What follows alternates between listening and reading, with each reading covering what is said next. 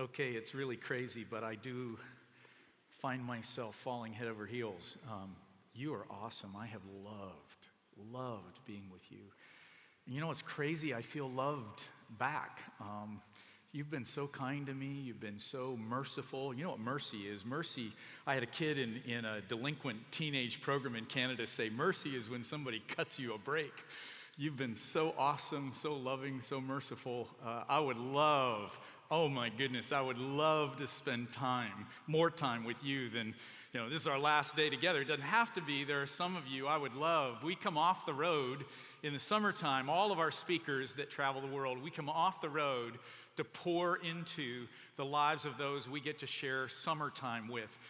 We have an incredible training program for university college students that come from across the nation and other parts of the world.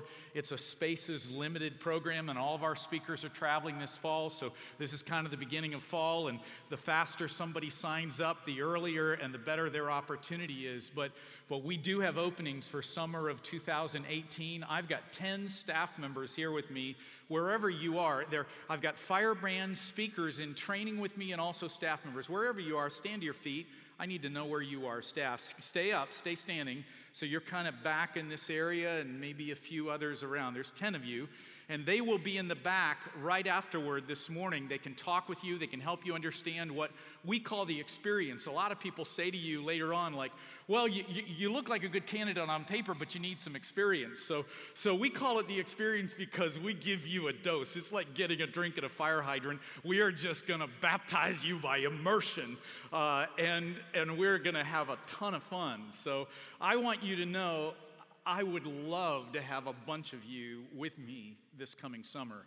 So if that's on your heart, and if you have a speaking gift and you know that your trail ahead is that, you ought to be talking. Our chief content officer who oversees our Firebrand speaker training program, there are 8 or 9 of them with me this week.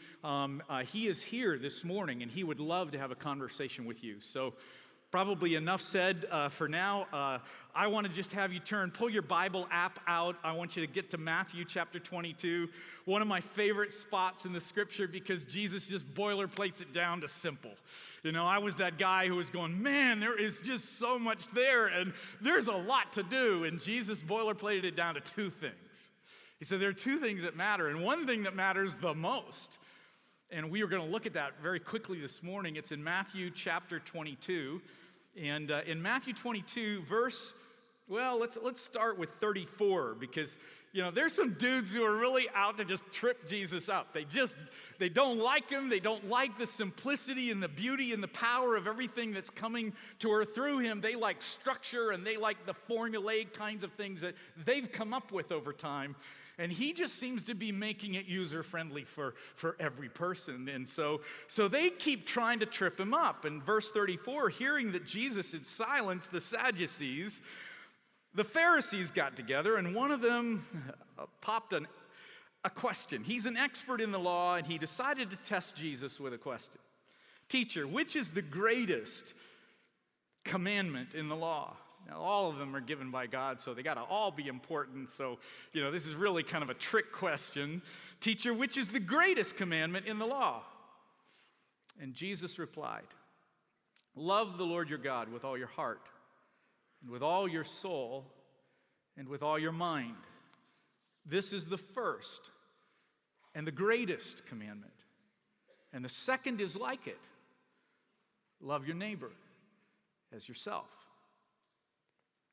A young teenage girl that walked up to me after I'd shared this verse, and she handed me a bumper sticker. I didn't quite get it. It looked quite redundant to me, and I went, this is stupid. She just kept looking at me. We were in the South. She was in Georgia, and she said, Mr. Robertson, don't you just love it? And I said, I don't know if I get it. She said, it's that verse you read to us. The bumper sticker said, the main thing is to remember to keep the main thing the main thing. And that's really what he is saying. It's the main thing. That's the main thing.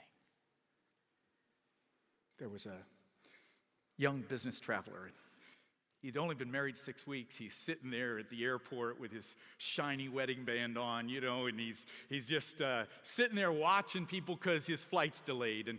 And he'd gone out to the terminal where there were better food options, and as he's sitting there, he noticed a mother with 3 children waiting apparently for a returning passenger. What he noticed was the energy of the 2 sons, 11 and 6, he guessed, that were watching closely for Dad, the 11-year-old, the tallest, on his tiptoes, trying to see if he could see him first, when all of a sudden the 11-year-old just went flying. I see him, and he just went running Dad's direction with a 6-year-old brother behind him, and they tackled Dad and just clobbered him with love.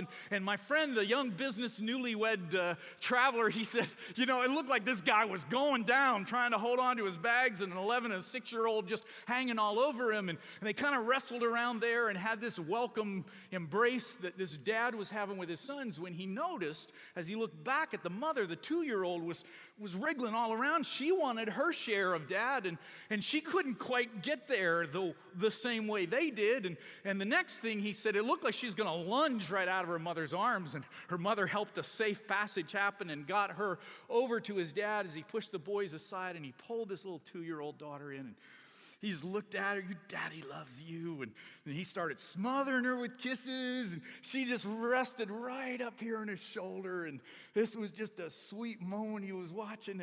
And she was just at peace. But he kept watching this newlywed. And after this little girl had enough, he placed her into the confident, capable hands of his 11-year-old son. And he said, that's when he took the hands of his wife and he pulled her in and said, honey, I've saved the best for last. The young newlywed kept watching as he mouthed the words, I've missed you so much. And he said, and then all of a sudden he pulled her in and he started laying such a passionate one on her. He said that I looked down respectfully. That's a lot. And he said, after I knew it had to be done, I looked up and they were still going. It was almost embarrassing, he said. It was like a lot of carry-on going on there. And he said, I finally had to, it has to be over. And I look up and they're just finishing for now. And he said, I couldn't help myself. I just went, wow. And he said, I didn't realize it. I had said it so loud they heard me, and both of them turned. And he said, and then I was caught, and I tried to figure out what to say. And he said, so I just said, wow, that's like, how long have you been married? And they said, 14 years. Well, that didn't explain a thing to him. 14 years? And that? Wow. Well, sir, how long have you been gone? The guy looked back at him and said, I've been gone 2 whole days.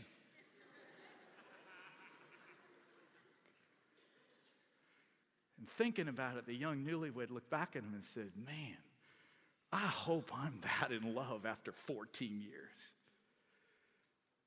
And the older guy who understood all of life's a classroom, somebody's always learning and somebody's always teaching, and he turned to this young guy and said, son, don't hope, decide, choose.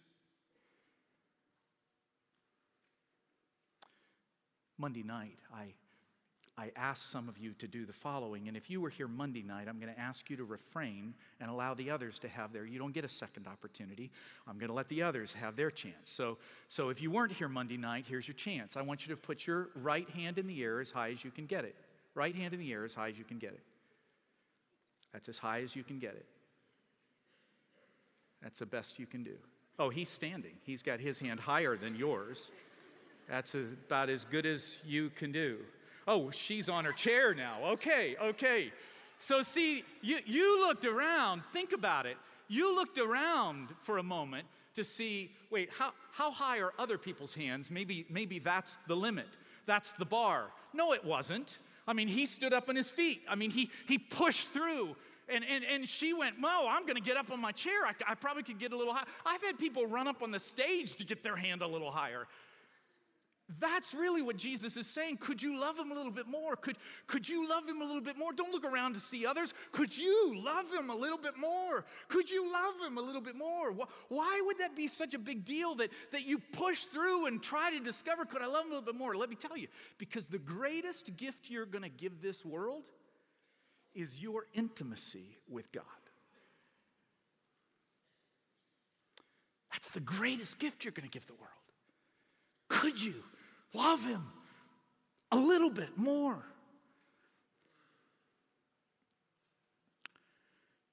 Satan's goal is to keep you distracted from that, and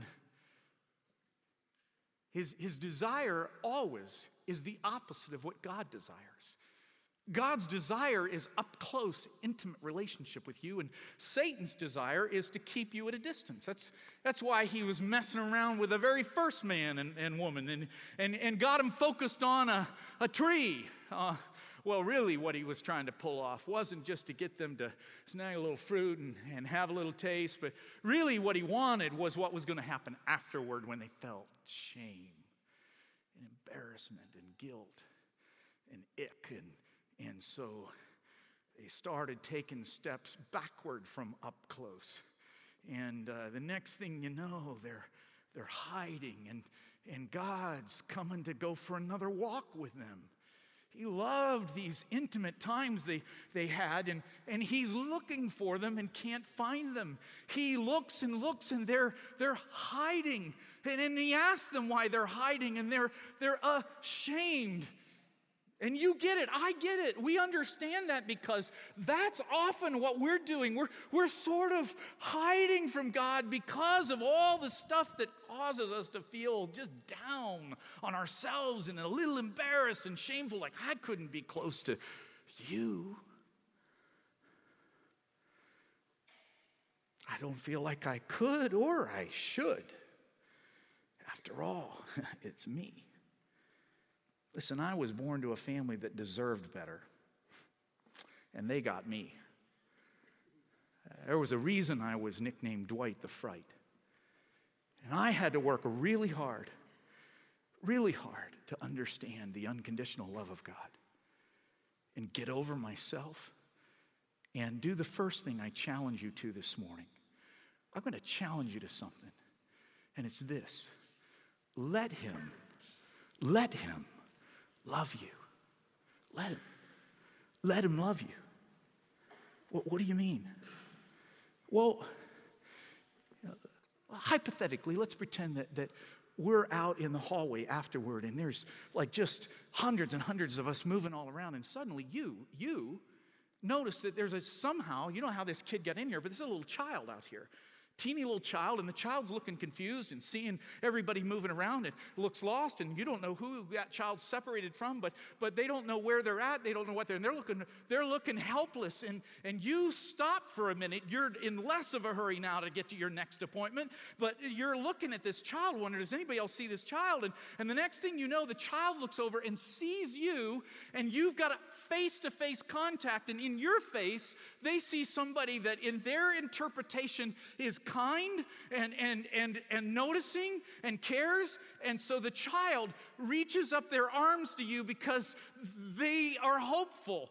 What will you do? Can I ask how many of you, by a show of hands, how many of you will go over and pick that child that's going like this? How many of you will pick up that child and help that child? Come on, you know why you would do that? Because you're made in the image of God, the one who also wants to do that with you. He doesn't need you to be sure of who you are and where you're going and what you're doing, and everything is perfectly in line. He doesn't mind you being. In fact, Jesus said, if you want to enter the kingdom, become like a child. Come near to God. James 4:8 says, and he'll come near to you. Yeah, Dwight, you don't know all my crud. Well, I know mine, and I know some of the guys that have helped me. Their crud was so big. I mean, one of the guys, I've just read his stuff over and over again, and he said, man, if there's a sinner club, I'm the president. I mean, Paul said, I'm the chief of the tribe of sinners. But he didn't let it stop him from letting God love him. In fact, it's what caused him to be So mystified by, man, you love me? Are you kidding? I've even murdered some of your kids and you love me? It's the amazing grace we sing about. If you'll let him love you, oh my goodness. Well, how would I do that? Because right now I just am fixed on my sin.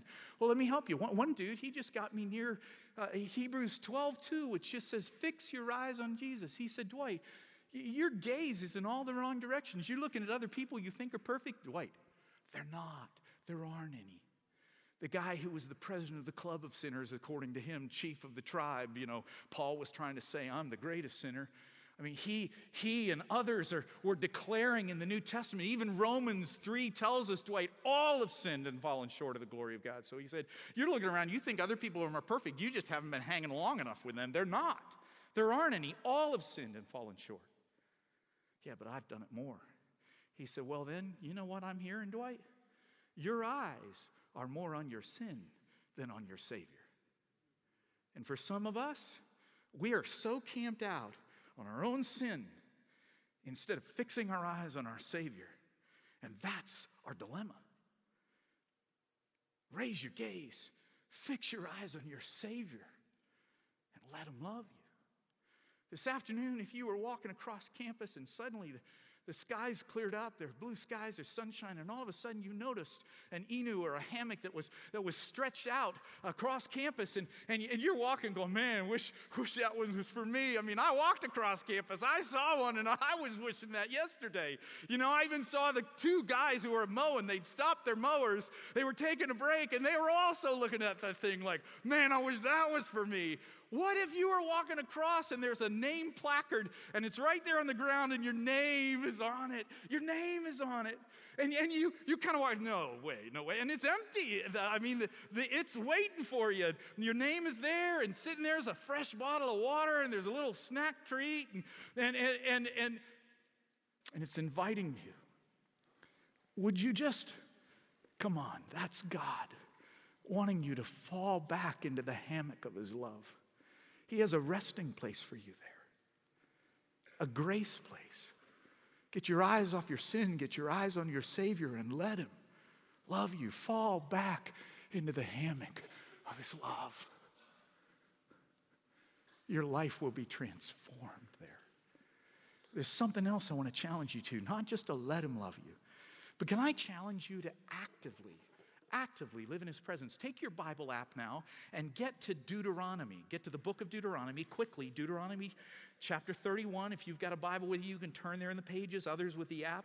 Get to Deuteronomy chapter 31. This is an old dude, but a wise dude. This is Moses writing this, and he's now 120 years old, and he's been letting God love him, and he's been spending time up close. In fact, a lot of the ancients, the patriarchs of our faith, they were described as people who walked with God. They walked with God. Noah walked with God. Enoch walked with God. And one day God said, hey, we're closer to my house than yours. Let's just go to my house today. And Enoch was no more. I mean, these dudes walked with God. And that's what Moses was advising. You get to Deuteronomy chapter 31. And in Deuteronomy chapter 31, verse 6, then Moses summoned. And he said, listen, be strong and courageous. Don't be afraid or terrified because of them. Come on, the Lord your God goes what?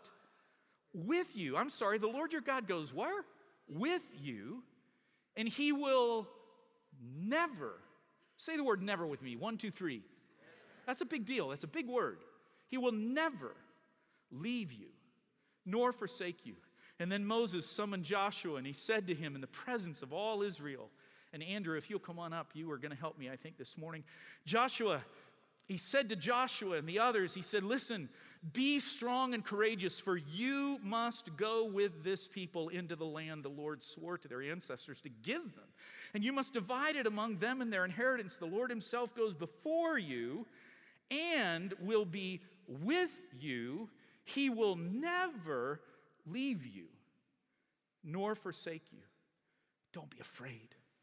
Don't be discouraged. The Lord your God is with you wherever you go. Some of you have heard of, or maybe you even perhaps read the book, The Purpose-Driven Life. But what Moses is recommending to you is the presence-enabled life, the presence-driven life. Let's illustrate that. Come on over here. So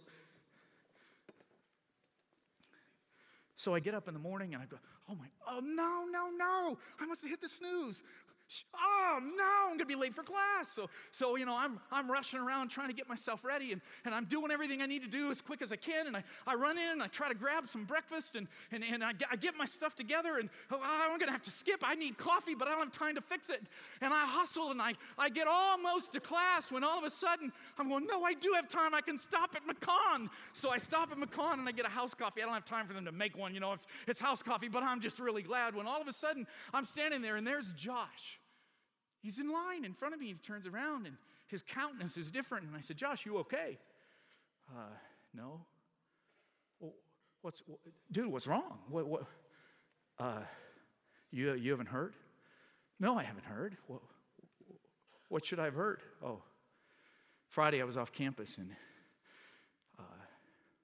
they ran some more tests, and I was diagnosed with cancer. What? You're too young. Well, you're kidding, right? No, I'm not. That's what I said. Josh, I'm really, I'm sorry. Man, dude, I got to get to class. I know you do too. Man, I'm really sorry, Josh. And I get to class, and that's a heavy. And I get to class, and here's my friends, and we're having a great time, and we're talking because I'm at class early enough to just take a couple swigs of coffee, and then here's my friend. I've been looking for you guys. You got to help me get through this class. This is a hard one. I don't know if I can make it without you, So we're talking a little bit about the class, and next I know we're focused on, and here comes the class. Here it comes. But I'm kind of clock watching because I got an early lunch I've set up with my friends, and so class is over, and I go to lunch, and I'm having a great time with my friends, and all of a sudden one of my friends is telling me something that's going on in their life, and I'm going, well, hey, man, that's a heavy. I'll be praying for you. Hope it all goes well. And I finish lunch, and I go to find my workout partners, because I got some workout partners. Can I grab some workout? But you look like a workout partner. Up on your feet, put your phone down. You look like a workout partner. You want to be a workout partner? How about you being a workout partner? Come on, workout partner. You can do this. Urshana, come on over here. Be a workout partner with me. So it's time. Come on, Urshana, you can do this. So here we go. We're going to go working out, and we're getting our workout in, and we're having a great time having a workout. We're doing our run, and come on, Urshana, catch up. Come on, you can do this, girl. And we're having a great time. We're working out when all of a sudden my friend over here, he's telling me that his dad's sick, and he's really worried about his dad because he doesn't know. I mean, this sounds serious. His dad's in the hospital, and I'm going, man, I don't know. That's big. I'm sorry, really sorry, man. And so we go to finish our workout, and we're continuing to run, and I'm thinking, man, that'd be hard to go through that with. I'd never want to lose my dad. Man, he's going through something really tough. And finally, we finish our workout. You can be seated. Your workout's over. Thank you. And so I got to get home.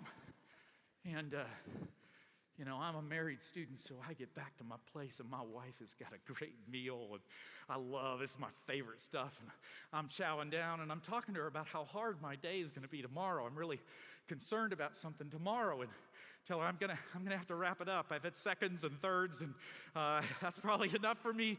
I got to go get some work done, so I come back to my computer, and I'm trying to get some stuff done, and I'm really starting to get worried about tomorrow. And it's about that time I know I need to get to bed because I can't be tired tomorrow. It's a big deal. It's a big day. And so I turn and, hey, listen, I'm going to really need you tomorrow. You got to be there for me because it's a big deal. You got to get me through it. I don't know if I'm going to make it without your help. So please, come on, really help me tomorrow, okay? I got to have your help. Imagine he's been with me all day, and this is the very first conversation I've had with Jesus. Leave him not alone. He was with me over there in the coffee shop, And I could have said to Josh, listen, any of you who've suffered with cancer, and some of you in this room have, I could have said to Josh, are you cool? Could I just pray with you right now? Jesus is right here with us. He's not in a building somewhere. Josh, he's right here. Could we talk together to him? As I heard the problem of my friend over lunch, I could have said to her, hey, can I just take a minute? Would you be comfortable? Listen, when you're going through something, you don't mind somebody doing this. You're grateful. Hey, he's with us. You mind if let's talk to him together. He's here. He's not at chapel. He's here. When we're on the workout run and my buddy tells me that his dad is sick, I can say, hey, I'll go with you this weekend. How about we take a time this weekend and go visit your dad at the hospital in northern Indiana? I'll go with you, and Jesus is with us, and let's just go into the room at the hospital and pray over your dad. Thank you, Andrew. Jesus, always with us. Leave him not alone. That's why the author of a book I just absolutely love, The Presence-Driven Life, he wrote a book called The Practice of the Presence of God, Brother Lawrence. It's a 400-year-old classic. Phenomenal book. My son said to me, Dad, did you know God has a sense of humor? I said, what? He said, yeah, Dad, you know how you teach practicing God's presence? I realized that the favorite thing I love to do with my hangout buddies is crack jokes. We just love to laugh, and we're always cracking jokes. And he said, I started discovering I could tell God jokes, and he jokes around with me back. Dad, sometimes he pulls pranks on me, and I hop in my Jeep, and I'm laughing my full head off that God just pulled that crazy prank on me. He said, Dad, he just tells me I want to be as real as your friends because I am that real, and I am a friend that sticks closer than a brother. My wife, who's an art teacher, she told me one day, Dwight, there's an incredible art exhibit on at the Denver Art Museum, and I really want to go, and I checked your calendar, and you're on the road, and I know you'd go with me, but I can't find anybody to go with me. And I said, well, babe, how about you do a date with God? How about you go to the art museum with God? Would that work? Well, she went to this art exhibit. And she came back. I got back from my road trip, and I said, honey, how was that art exhibit? She said, oh, my word. Let me tell you, I went to the art museum with a master creator. We had like these cool conversations about all this stuff. I've never had such an experience at the art museum. I don't know if I care to take anybody else but him now. I said, how about me?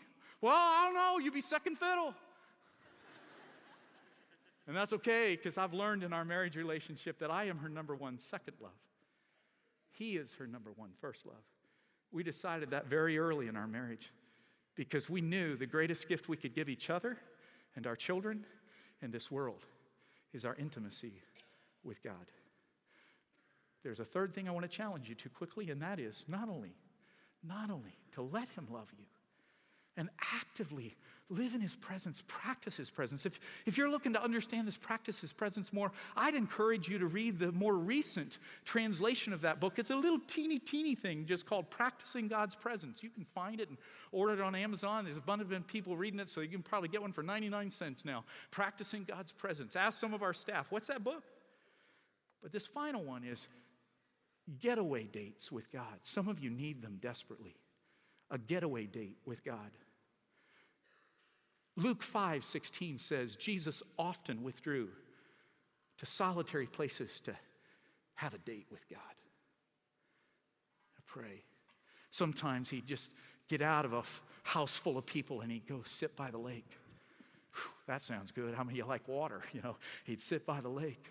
Other times his getaway date was he'd just hike a mountain. I love to do that. He'd hike a mountain and get time alone with the one he loved the most, his number one first love. And he'd come down from that mountain, and there was something extra there. In fact, I would call, when you do these getaway dates with God, in Spain, in the bullfighting rings, a bullfighter knows that in the bullfighting ring, there is a space and place somewhere in that ring, and it's different for every bull, because we're all created uniquely by God, so every human, every bull has kind of a different place. The bull is moving around trying to find a place in that bullfighting ring where that bull feels safe and where it will regain its muster and its strength and its aura and its presence. That's why the bullfighter is trying to distract and move that bull continuously. Keep the bull moving, keep the bull moving, keep it moving, because he knows if that bull comes to a stationary spot that bull claims as its querencia. Querencia is the place the bullfighter tries to keep the bull from, where strength is regained. The enemy of your soul is continually trying to do that. Keep you away. That's why Jesus had even a garden he'd go to called Gethsemane. And wow, it changed history because he got all the muster in that garden to face a cross and change the world. For some of you, it's going to be getaway dates with God. I used to, when I was an IW student, I found out the science department here owned land away from campus called Botany Glen. I found out it was open to me as a student. I could legally walk on there and use it. So I'd take time to just plan a 2-hour date on a Saturday, and I'd go over and I'd just have a walk date with God, a get-alone date with God. Some of you, it's a hammock. Some of you, it's a corner of a coffee shop. Some of you ought to declare a corner of your room. Why would you do this? Let me tell you. Because when you let God love you, and when you actively live in his presence, and when you pursue getaway dates with God, your querencia, where your strength is renewed, when you do that, when you let him love you, I want to tell you what's going to happen. More of God, and more of his will, and more of his glory. Listen, the world doesn't need us, they need him, but the more we've been with him, the more he shows up everywhere. So listen, the more of God is going to come, and more of his will, more of his glory multiplied everywhere you go. Denzel Washington wrote an incredible book called A Hand to Guide Me.